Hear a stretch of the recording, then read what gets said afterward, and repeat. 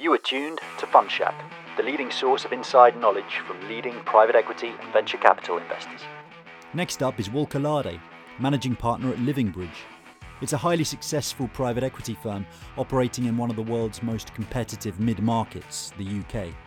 And in recent years, it's shattered the traditional mid-market buyout business model by using its success to build out a diversified international mid-market investment platform.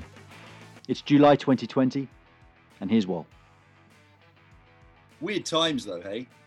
For everyone in general, of course, but if you're looking to invest money or grow businesses, particularly weird, I'd imagine, and also difficult to summarize. But how are things going at Livingbridge and for your portfolio? I mean, it's interesting. I mean, it is extremely weird times. I think weird is an understatement. It's unprecedented. All those sorts of biblical references are very much on the money, aren't they? I think people are forgetting we've never seen anything like this. This is very different from the GFC. This is an enforced shutdown of circa 1/3 of your economy, with no real plan and done with limited to no notice. And so people have been doing stuff on the fly, both in terms of the science and the economic response. And yeah, I mean, it's been difficult to plan on a sort of personal level beyond a few days. And if you're running a business, very difficult to plan without any clear view of what's coming. Having said all that, our portfolio seems to have been okay in the sense that, one, it's diversified, and that's really important. We're very big advocates of not concentrating too much on one or other sector, but diversifying. And I think it's probably because we had this Brexit lean, if you like, in terms of our portfolio. So we've been on heightened alert for Brexit and a no-deal Brexit for probably the last, 2 years virtually. And that pushes you towards a certain type of company. You're sort of building resilience in your portfolio. Now, no one could design a COVID, ready portfolio. It's just impossible. But I think the elements of it that meant, our lean towards connectivity and IT services, we lent towards healthcare, and in terms of consumer, a lot of it was domestic tourism based. And that really helped. We've got very limited stuff which involves moving stuff across borders, which is making things difficult. We do have our fair share of consumer and the consumer restaurant sector, which has been very hard hit. But actually, overall, we've had some companies having record months in terms of turnover and profitability, and quirky ones, ones you just would not think about. So, for example, we have a company called Boiler Juice that's a provider of domestic heating oil for people. So it's in a platform, a marketplace, if you will. Now, it had two of its best months ever in April and May, and it was just off the chart. Now, partly because we're all staying at home, partly because oil prices are low, but it's expanded its market share enormously, using its tech platform, enabling people to connect, enable suppliers to connect with consumers. So it's been rather strange. And overall, I'd say, look, I liken Brexit. I've used the example a few times to, it's not Brexit, engage brain. I liken COVID to, here's our pieces on a board which we've positioned for advantage. That's our portfolio. And then COVID, literally, someone's come across and, without you looking, shaken the board. You've come back and gone, oh my goodness, what? That's where I now am. So, it's you sort of have to make the best of what you've got. And thankfully, with our lean towards service, our lean towards tech and healthcare, it seems to be okay. Yeah, it's amazing. So you were bracing for one kind of defensive maneuver, but it seems to have positioned you rather well for a completely different. Well, rather well is an overstatement. I think positioned us sort of, so we had sort of time to respond. And I think our management teams were, they've been brilliant, right? I mean, some of the things that these CEOs have had to deal with, furloughing, trying to get liquidity in the portfolio, in their companies rather, dealing with colleagues who are deeply stressed by what's going on, because again, they've never seen this before. And in the more challenged areas, people taking 100% pay cuts for 3 months. Yeah, it's just unprecedented, and really we are grateful. They've been so resilient in their response, so willing and open to talk about how we move forward and challenge all the things that they built up. I think one of the things is mindset, and this has been a really big thing. There's no use wishing for what was. This is kind of where we are. And actually, you just have to adjust. and move yourself to this place. We had one or two companies on course of record years and actually gone from record profits seemingly to zero because they've been forced not to trade. And that's really difficult, but you just have to adjust and go, no, this is the new normal. Get on with it. Yeah, it must feel unfair, but you're right. You've got to be stoic about it. Are you having kind of new money decisions, conversations? Limited, actually. So again, we've been lucky there. Some of the support has been, again, in the obvious sectors, so travel and also restaurants, where we've had to support. I mean, there's just no, and again, for reasons which people don't understand, it's not so much the, can they open again, as when they open, they need working capital to survive and build up. And that's the big thing which we've been really focused on, getting that cash flow profile correct and getting a situation where we can get them through the worst. And you're sort of solving not just for the current crisis and opening up in sort of July, August, September. You're thinking if winter hits and we have some sort of I hope not, but anyway, national second lockdown, then you're having to think, well, how much pain can we suffer in that situation? So it's a really difficult equation. You're trying to solve for, will people come back into a restaurant? Will they travel? And what happens if, despite all that, and they want to, we have a second lockdown? I mean, this is really hard stuff. But again, overall, I think that we're finding it's just about being realistic and grounded, and being able to pivot if we need to a different position. And look, there's always winners and losers, right? There's always a chance for new stuff to happen here, and we've seen that. We've seen that in I'm not trying to be a trying to sort of be a jackal about this, or be a hyena in terms of picking off the bones of people. But actually, things get reshaped. Even sets using a Murray bond offer opportunity, and if we don't take it, someone else will. So you're thinking about making new investments all the time. We did 2 new investments right in the middle of lockdown. We did a company called Chill Insurance, which is a tech-enabled platform for insurance. Consumer insurance in Ireland, and we did a cloud security business, a cyber security business in Ireland as well. It's quite strange, they're both in Ireland, I'm not quite sure why. We'd never done a deal in Ireland, and suddenly like buses they come across. But so we did 2 of them, and we were fortunate because we met both companies before lockdown. We were already quite well advanced in our thinking, and then we just sort of figured out how can we get this done when we can't physically see the people, meet the people. And you sort of strip it right back to what do I need to know really. What can I do later on? What is it that stopped me getting this deal done? And showing an appetite for getting a deal done was really important, I think, because management were appreciative of this, and they, on both companies, and the shareholders, the vendor shareholders as well, that we said we'd try and get something done, and they worked with us to get it done. Were the structuring or pricing of either deals affected? I think the structuring more than the pricing, because the banks were a little nervous. They're focused on supporting the existing customers rather than new lends. So we had to work quite hard to get the structuring right. In fact, that probably was the biggest issue, getting the banking right, making sure we're not taking on too much leverage. Because of course, you take too much leverage on and your flexibility in this environment disappears. Although both businesses are really quite resilient. I mean, cyber security, in a cloud delivered platform is pretty powerful at the moment. And insurance, okay, there's issues, but people are going to buy insurance. Are you looking at any government support funding schemes for your portfolio companies? We have, and where we have deemed it necessary, we've taken it on. So furloughing and CBILS, we've taken on board. I think this is a difficult one because if you created a business over 25 years and then suddenly you're mandated to shut down, whether you like it or not, then I have no issue with taking support, because basically the government has told you, because it's a health crisis, to shut down. And the insurance sector didn't come to the rescue because they excluded all that in your policies, although we'll see what happens in, I think, September, when they've got a court case going on about that. But this is difficult stuff, and the government, I think, rightly went for a very bold response with the furloughing scheme and the CBILS announcement. And that's right. They were right to, because again, we've never seen a situation where you have a designed forced lockdown of your entire economy. I mean, and actually worse still, not just here, but internationally.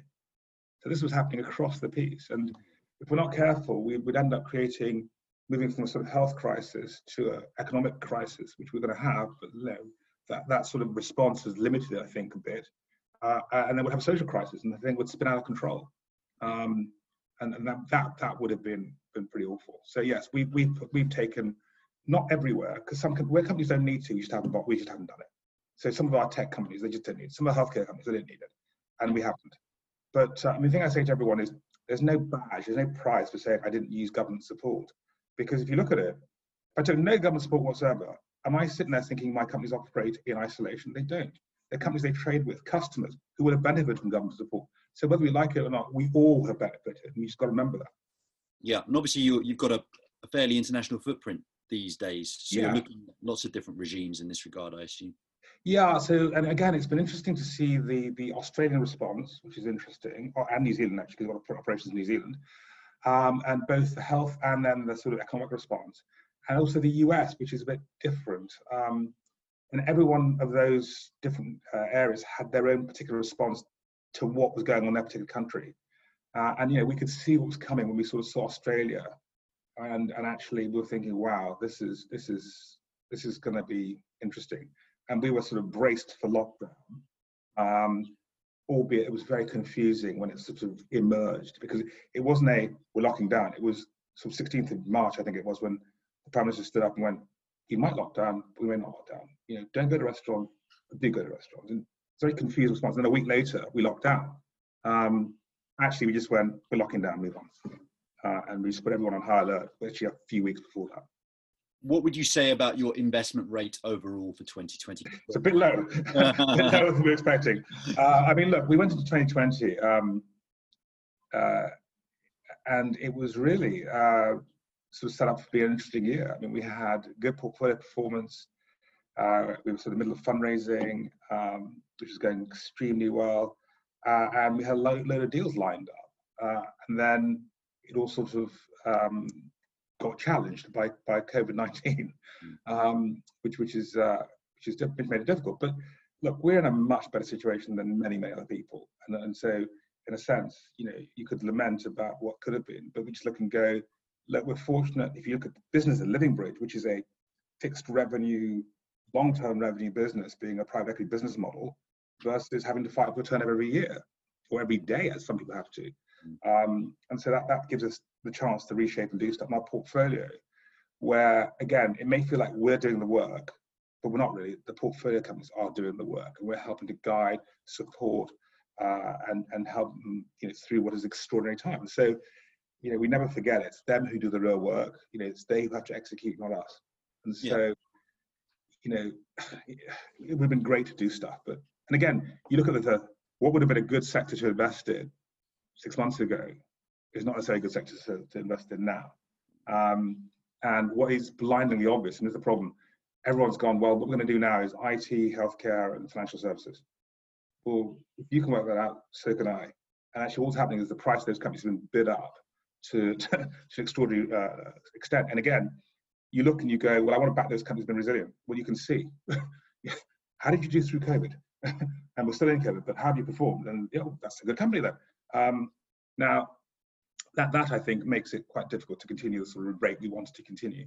But the joy about being the entrepreneur end of the market, the entrepreneur-driven end, is they're really reshaping and reforming to sort of focus on where growth could come from. And within all these areas, even the IT and healthcare and that stuff, it actually is reshaping to focus on those who will go even faster. And so our job is to identify those and not worry so much about the entry price, the entry cost, but just saying, actually, this business will thrive in 5 years' time. Why? Look at the drivers, understand the drivers, and focus on understanding and delivering those. So there is a lot of work for you to do in terms of thinking work, in terms of resetting your thematic framework and being alive to what's going down out there. Absolutely. And that, I think, has been what we've been doing in lockdown. So it's been interesting. We initially went in, as you do, with, oh my goodness, what's going to happen next? You couldn't even see beyond a week. And as things start to settle down, that initial adrenaline rush sort of starts to abate a bit. You start to focus a bit more on actually, well, okay, the portfolio is fine. They know what they're doing. They've set up, and we haven't got the crisis we thought we'd have, not quite the way we thought we'd have. And then you look at new deals. We've got a couple done. and also thinking, right, okay, everyone step back, stop having the daily, in fact, sometimes hourly calls that people are having, and focus on the longer term. And so we sort of made sure that a whole bunch of us were focused on the longer term beyond this, trying to unpick out of this COVID crisis, where would growth come from and how would growth come about?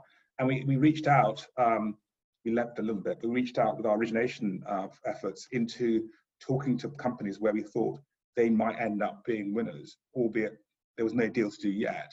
And actually, it's proven quite interesting that there are areas we're going to need to address, which we probably didn't think we had to address. So I know people sort of go, it's obvious that infection control is really, a new thing. And PPE, which was a moribund sector, really, actually suddenly a very, very interesting sector. Now, is this a bubble? Is the pricing and volume growth are getting sustainable or not? Well, the answer is the whole way we look at health and health security has changed. And there's been a complete reset in the way that whole activity works. And so you need to play into that area and understand in 5 years' time what might happen. Because I think we've all got to be clear that, the whole emphasis of healthcare has been on treatment once you have something and building lots of hospitals. And actually, if you think about that, what hit us is not the building hospital, it's basically the front end of not being able to cope with a novel pathogen that's come about in a way that, some of the stuff is very basic, right? We didn't even have at some points things to cover our aprons. We didn't have gloves. We didn't have, masks. We didn't have sanitizing stuff. This is crazy. This is basic stuff which just needs to happen. And, we need to make sure we're not reliant, as we were, on shipping the stuff in from China. It was quite a scary place. We're thinking, in order to deliver security, health security for our population, we're reliant on countries. And if you look at the rhetoric between China and the rest of the world, you can't say it's exactly perfect and friendly, can you? And we just can't be there again. So again, within that, there'll be opportunities. It's not just with regards to healthcare. Things are becoming so cantankerous between China and the rest of the world that it could affect the whole global supply chain. Sure. Totally. And again, once we be careful because this is difficult to call, and there's still so many ties and so many links that are there. And in general, the rhetoric is being played out at the sort of political level. We need to sort of go past the election in the US this year to see what happens next. But certainly, things like telecoms and even the nuclear area, we've got to be really careful who controls that, and the sort of slightly lackadaisical approach to it doesn't matter. That's not clear anymore that that's the right way to go. So I'm interested to see how that plays out next few years. But my suspicion is that we'll be relying on ourselves a lot more than we did in the past. Yeah. And so you've been sector focused players for a long time. Do you think that you may have to increase or change in some way your sector focus as a result of this new world? I think it's about doubling down, actually. So one of our themes was connectivity, and we've been into connectivity for an awful long time, going back almost 10 years. So we saw connectivity in terms of how you get access to broadband and what that means, cloud and how you get into the cloud. And the other thing is and that's sort of unified comms, that sort of stuff as well. And the final piece in this is what kind of business models, how do you reshape your business model to address these things? Because saying I'm moving to the cloud is not just about being able to do this. Actually, it has implications for your physical locations. It has implications for how you deliver security. It has implications for the way you can reshape your productivity as a firm and how you can work. If you're not having to travel quite as much to the office or not. It has implications with commercial, office sector, et cetera, et cetera, et cetera.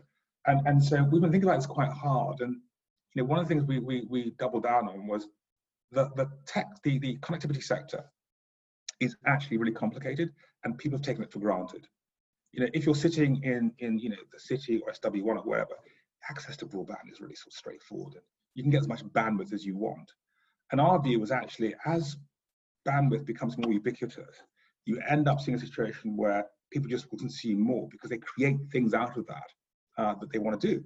And then the more that happens, the more the consumer, whether it's business consumer or sort of personal consumer, gets used to it, they want more.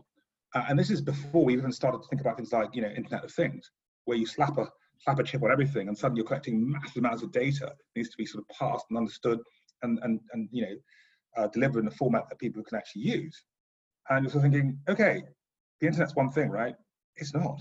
It actually depends on where you're physically located next to a node that delivers the internet and your speed. If suddenly you're a business and you want it to be delivered without any interruption, you've got to really worry about who your provider is and whether they're capable of managing it, because it's a patchwork quilt.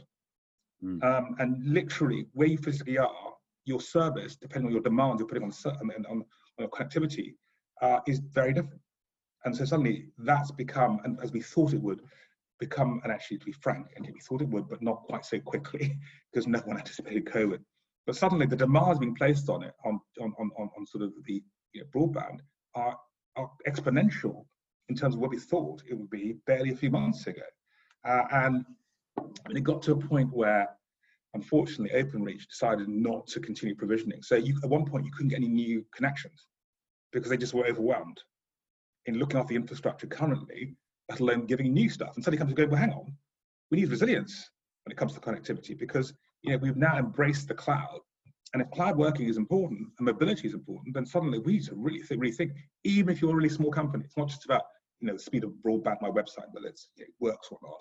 It's actually infrastructure links to the rest of the world and your staff that matter. So again, it's an enormous sector, growing again really quite quickly, and complex and interesting. And it's one which we've positioned ourselves in, and I think we've got 4 companies doing it.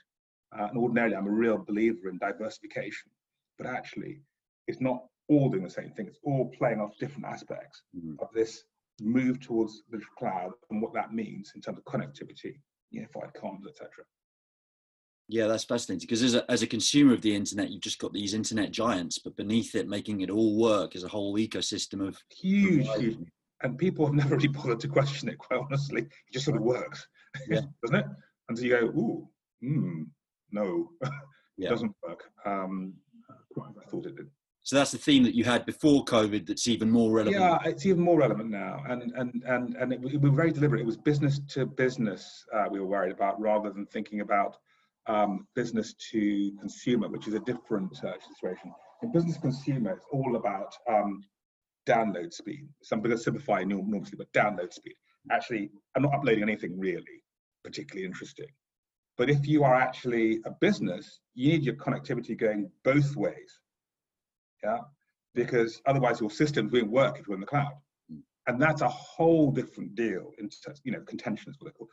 How it's contended is a really big deal in terms of how your speed is delivered to you. So your service in internet is delivered to you. So again, it's more complex and requires curation. Sorry, curation is the wrong word actually. It requires guidance and support from consultancies. As you're right, it's a huge ecosystem. And basically, if you're a small business, you don't have this on tap, right? You have to outsource it. You have to get people to understand it, because it's changing so quickly as well. Yeah. I was on your website just before the call, and I saw that one of the most recent deals you've uploaded is a reinvestment. Yes. So explain to me how that worked. Well, that's the connectivity theme. We doubled down. So M24/7 was, excuse me, I've got some dogs in the background, but it's the joy of homework, isn't it? The M24/7 was a deal which we had in one of our earlier funds. And as we were sort of coming out of last year, we took it to market, took lots of people, and we're developing and thinking about what does this business do, and is it really valuable? And can we continue the ride, as it were? And in the end, we worked with Ares to basically redo the deal, if you like, and reset for another 5 years or so, because we thought there's just so much more to play out in this area. And so, of course, there's the obvious conflict of interest in your various funds, and the pricing debate, et cetera, that we had to go through the various different LP committees to agree and understand. But what really got us there was the excitement of the management team, who had reshaped over the 5 years we had the asset in the previous fund, and they were really up for the next ride. And they had great plans, but that fund didn't have the firepower to continue the journey in quite the same way, and we were reluctant to hand it over to another private equity house. And actually, if you look back and you go, no, we didn't call COVID, we didn't, but I'm quite pleased it's in our portfolio. Right. Yeah. We didn't hand it on to someone else in sort of February and find that, oh, COVID happened. Connectivity is really important. It's now with so-and-so. Yeah. You know? But I'm not saying there's not a lot of hard work to do. There's of course a lot of hard work to do. Right. You know, many are slipping all that sort of stuff. But you know, we have given ourselves a fair chance to hopefully be one of the winners with that asset over the next 5 years or so. The fact that you can do something like that, though, is because you've put quite an unusual structure in place for your firm. You know, last time we spoke, which was quite a long time ago, I saw you as, you know, a successful but relatively normal mainstream mid-market firm. Not sure what that means, Rob. So could you just, for those that don't know, just explain your structure and how you got Sure. I mean, we're a platform, and we've been a platform for many, many years. And actually, what does that mean? That means we have a range of funds that address parts of the marketplace.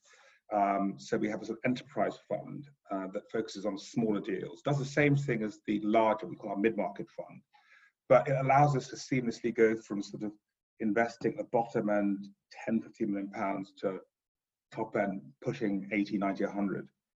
And we look at that area and go, that's the entrepreneurial set within the UK. The smaller fund gives you a window on what's coming next. The bigger fund allows you to continue the journey and do the work, continue the work, if you will. And it allows us to, rather than having one great big fund, which would mean that your average deal size goes up. Because if you add up our mid-market, our current mid-market and enterprise funds, it's just shy of £1 billion. If we were trying to do everything in that fund, then the average ticket size go up. Whereas if you had dedicated pools of capital, you can actually focus on delivering those pools of capital.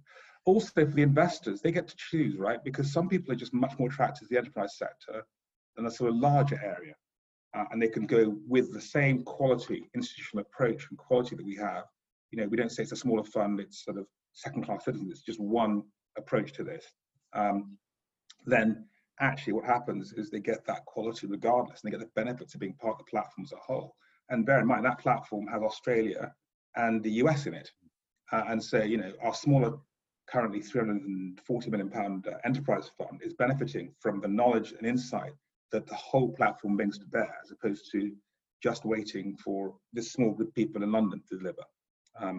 So why have we done this as well? We've done this because, you know, in terms of growing, it's fine. You know, we are a growing platform. We want to do, you know, more, and we're entrepreneurs ourselves in many respects. And rather than just be forced to do the obvious thing, which is, you know, keep your business tight, increase your funds under management, do lots of bigger deals, we've gone the other way of saying, actually, we'll just expand the platform and deliver the same growth, but just in a different way.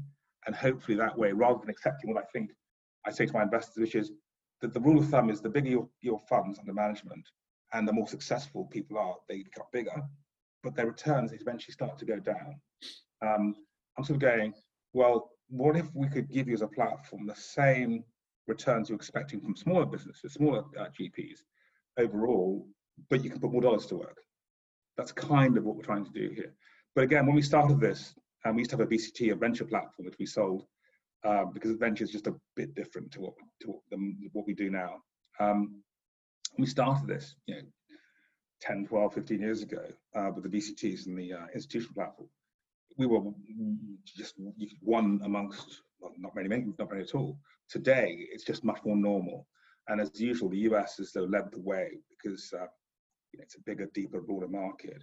And they have many, many platforms. It's a sort of normal thing. And you've seen people here in Europe start to raise enterprise funds and you know, long-term funds and this, that, and the other. So for us, it's just sort of a development of the marketplace that is kind of obvious that actually private equity will not stay the same. You know, cottage industry, it's becoming in many ways sort of normalized and institutionalized, and it's become less about the plucky deal doer who has his special contact books who can go out and do deals, and much more about actually we have to be thoughtful about where we're going to put the money, and that requires a certain amount of resourcing. You know, and that's the one thing as well. You know, we've got 100 people in Livingbridge. We can afford to, as we do, we have 5 data scientists. which we couldn't afford to do if we were just a single fund with a small office in London. That must be one of the biggest teams in the mid-market, eh? Yeah, I think LDC, depending on you put BGF, they're bigger as well in terms of people. But yeah, it is overall one of the larger teams, and our job is to manage it and make sure it does the right things for our investors. I mean, the way you explain it sounds perfectly logical, but 15 years ago in the UK or even European mid-market, it would be an incredibly radical prospect. What gave you the confidence that? Because we, you know, my colleagues know me. You know, if everyone's looking left, you know, Wol's always looking to the right and saying, "What the hell's going on over there? And why is no one over there?" And I put that into context. I mean, sector focused, measure for a sector focused firm, we are. We've been since '98. You know, we've had our portfolio management function since 1999, and in both cases, we were told, "What are you doing? That's not how you do private equity." And today, I mean, no one even talks about operation management. Of course, you've got to have it, but you know, it's in our DNA. It's how we built the firm. So, again, you know, we've got offices internationally. You're not supposed to have offices internationally as a smaller player in the mid market. And I'm sort of going, you know, as the world normalizes and sort of integrates more, knowledge transfer moves across really quite rapidly. And you know, one of the things we arbitrage in private equity is insight. So I'm looking at something, and do I have an insight into why it might be more interesting and more valuable in 5 years' time? Well, having Australia and having an office in Melbourne and having an office in Boston enhances our insight. So we can look at those markets and say, what is going on there? And how do we look at our core market of the UK and reshape our thinking about what good looks like and what we need to create? And so that brings a sort of level of power to the conversation. And similarly, we've transported to Australia. I mean, we've done two platform deals in Australia now that are carbon copies of what we did in the UK. And we're just benefiting from the fact that we've had the UK experience. We're delivering it in a different market context, but a lot of the themes are very much the same. And, you know, frankly, we benefit from pricing because you get there just before, you know, everyone realizes. And you know, we're a knowledge business, and knowledge is the easiest thing to copy. You know, you can't hold an advantage really for more than a year or so. The minute you do it looks interesting, everyone piles in. But so you have to constantly reinvent and reshape your thinking. And we find that whole, I mean, I run it as one office, one business, one office, one big office, if you will. So our colleagues in Boston and Melbourne are part of the team, and we help each other. And, you know, in the old days, pre-COVID, if they needed support a deal, we just get on a plane and go and see them. Now we get on Zoom and go and see them. That reminds me when I used to write about venture capital in the noughties. A lot of the big US VCs, when they had a big win in the US, they came and found a European company that did exactly the same thing, and boom, they did it again. Yeah, and the big guys benefit from that. Yeah. Well, also in the noughties, I was just thinking, geographic expansion for a mid-market firm used to mean, let's hire some guys in Paris and Frankfurt and see how it works out, and then 5 years later pull them back. Yeah. And you went to Australia and America. I mean, that's, again, you can't say how radical that probably was at the time. Yeah, well, I tell you what, when we were sort of fundraising for our Fund 6 back in 2016, and we were saying we're adding Melbourne as part of the platform, and then eventually we'll do Boston. Some of the LPs sort of scratch their heads and goes, well, what are you doing and why? And for me, it's a simple dynamic. And you're mentioning of the old model of how you used to open offices versus what we were trying to do. What we said to ourselves was entrepreneurs the world over are basically the same. They have the same issues, same approach, and the way they go about things, whether you're in Melbourne or in America, is very much the same. The cultural context is different, but very, very similar. So, do we mind where we start? Well, yes, for one reason. We're going to start where we think the market is deep enough for us to make a difference, but more important, where we know and have people that we trust. And in Melbourne, we wouldn't have chosen to start there, but we had a colleague who'd been with us for 7 or 8 years. His wife was Australian, so he moved to Australia, and he's working for another GP out there 4 or 5 years. And in the conversations, because he came back and we talked regularly, and we talked about expansion, you know, we sort of came together at the same time thinking, well, Gareth, why don't you do the office for us? And that's what we did. And then we thought to ourselves, well, if we could do Australia, you know, everything else would be a walk in the park. I mean, really, once you go through all the sort of basic issues of opening Australia, I mean, Boston was very, very straightforward. And again, we sent one of our people across there to lead the office. And so for us, it's about ensuring the DNA of Livingbridge is implanted firmly in these offices. And also by making sure that you don't run it as a separate entity. So rather than they're saying, Australia, you've got to do loads of deals to justify your existence, we're saying, Australia, you've got to add to the platform. You've got to deliver knowledge, insight, and yes, deals. But deal count is not the only thing that's going to drive our wanting to have you. Whereas in the past, people would say the Paris office has got certain budgets, got to stand alone, it's got to deliver X, otherwise it's closed. And worse still, you're sort of hostage to fortune, because if that office did really well, then your sort of people in that office could take that track record and walk off. And we, because it's so integrated in the way we operate, it would be more difficult, should I say, for other, for them to up sticks and go, because in the same way as we want something from that office, the office is taking something from the centre, and as long as that's in balance, then it sort of makes sense for you to move forward. Is that purely cultural, or is that reflected in your incentive structure? In all of it. So the culture is definitely, and the incentive structure definitely. We all feed from one carry pool. There's not a separate Australian carry pool or a separate US carry pool, it's just a carry pool.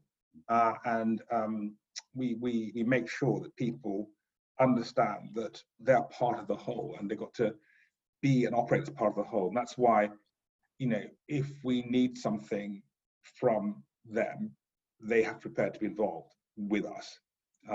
So we would get on the VC if you're talking to management team about expanding in the US, and we'd be doing the work, the US office doing the work to basically, this is a pre-deal meeting where you haven't got a deal yet, you're sort of pitching for it. We deliver that and say, here are people on the ground, this is what they'll do for you. And they've got to be prepared not to do their own work, but to play into that as well. And the other way around, when they need people, partners to fly across and talk to entrepreneurs there, we've got to make sure we can do that as well. So the culture bit is very important, and then the incentive structure you've got to put in place to make sure that it all gels. Private equity has become increasingly operationally focused. As things have got more competitive, you need to add more value in the portfolio. But is there a tension between that and being management friendly? And where would you place Livingbridge on the spectrum of kind of back a team and let them do their thing versus get really in the weeds? I think we are sensitive to the difference, actually. So I'd say in our portfolio, we've got some situations where, as you describe it, it's a great team and it's a sort of light hand on the tiller, but there's still a hand on the tiller, which is really important. There's always stuff you can add, albeit you're not trying to sort of shove it down their throats. You're letting them sort of do their thing and have that really open dialogue so they're clear where we're trying to add value.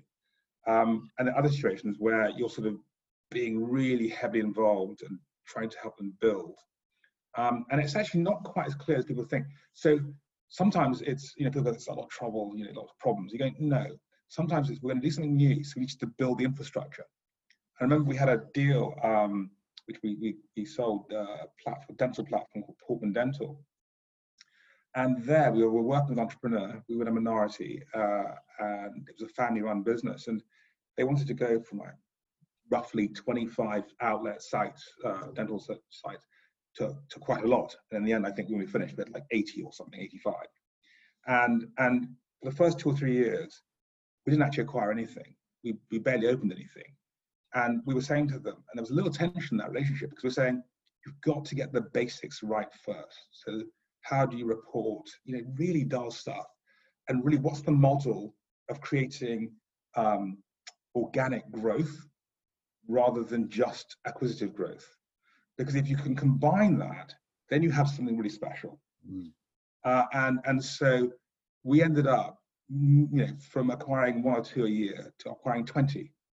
But the thing that distinguished us from other dental chains was we got organic growth. So we were growing between 5 and 10% organically, as well as acquisitive growth.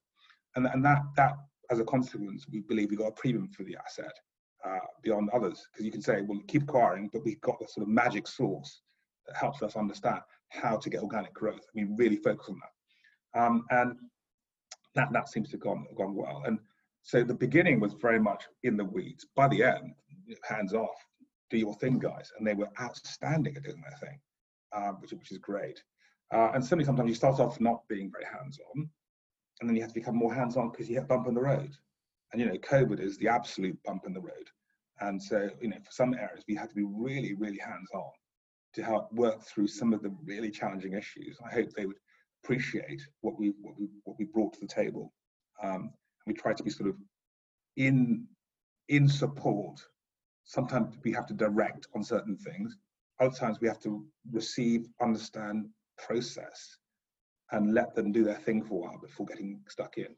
So I would hope that people understand Livingbridge is a flexible, operationally added value investor rather than just there's the one way of doing it, full stop. And if you don't do it our way, then please don't be here. We'll remove you. That's just nonsense. Sorry, we do both majority minority. And a lot of players who have their own way of doing it, they just do majority, full stop. See, that's unusual in itself, because that's a different skill set, I'd imagine. One, you're in control, whereas the other, you have to be. Not really. No. I mean, our start point is it a great company? If the answer to that is yes, then the view is, well, how do we get involved? Right. And we've, again, from day one, we've done both. We've sort of gone, actually, majority minority is just maths. If you can behave in a minority situation well and supportive and add value and make things work, then a majority is actually relatively straightforward. The difference is when you start with just majority investors, some people are trying to play in the minority area and they don't understand. That's a different way of going about it, really. But for us, it's we half our deals majority, half minority. Actually, we made exactly the same return from both our realized deals. So it's been, I would hope, more about, is it a great company? What we learn, how do we engage? And the math tends to be, it's a load of work to do from a minority. How does that feel? Because actually, you want to make sure that you're getting a commensurate return from the situation for what you're putting in. Similarly, if it's a majority deal and they're sort of playing the partnership card, then that tends to be kind of, what? Did they just sell the company to us? 100%. Right. So you've got to be sort of flexible and thoughtful and engaged in your approach to this. But it's from the same fund, would it? Or same fund. Sorry?